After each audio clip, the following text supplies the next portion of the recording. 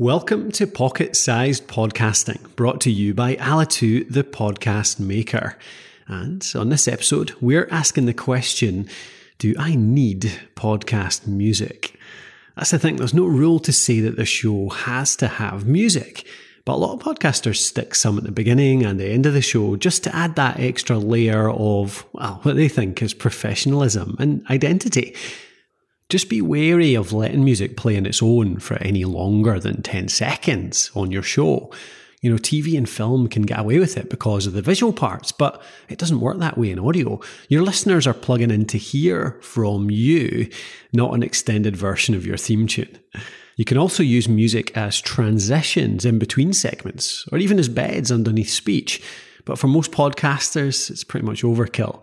You run the risk of annoying your listener rather than impressing them, and it always takes more time to put that stuff in. So for a deeper dive on this topic, head on over to thepodcasthost.com/music.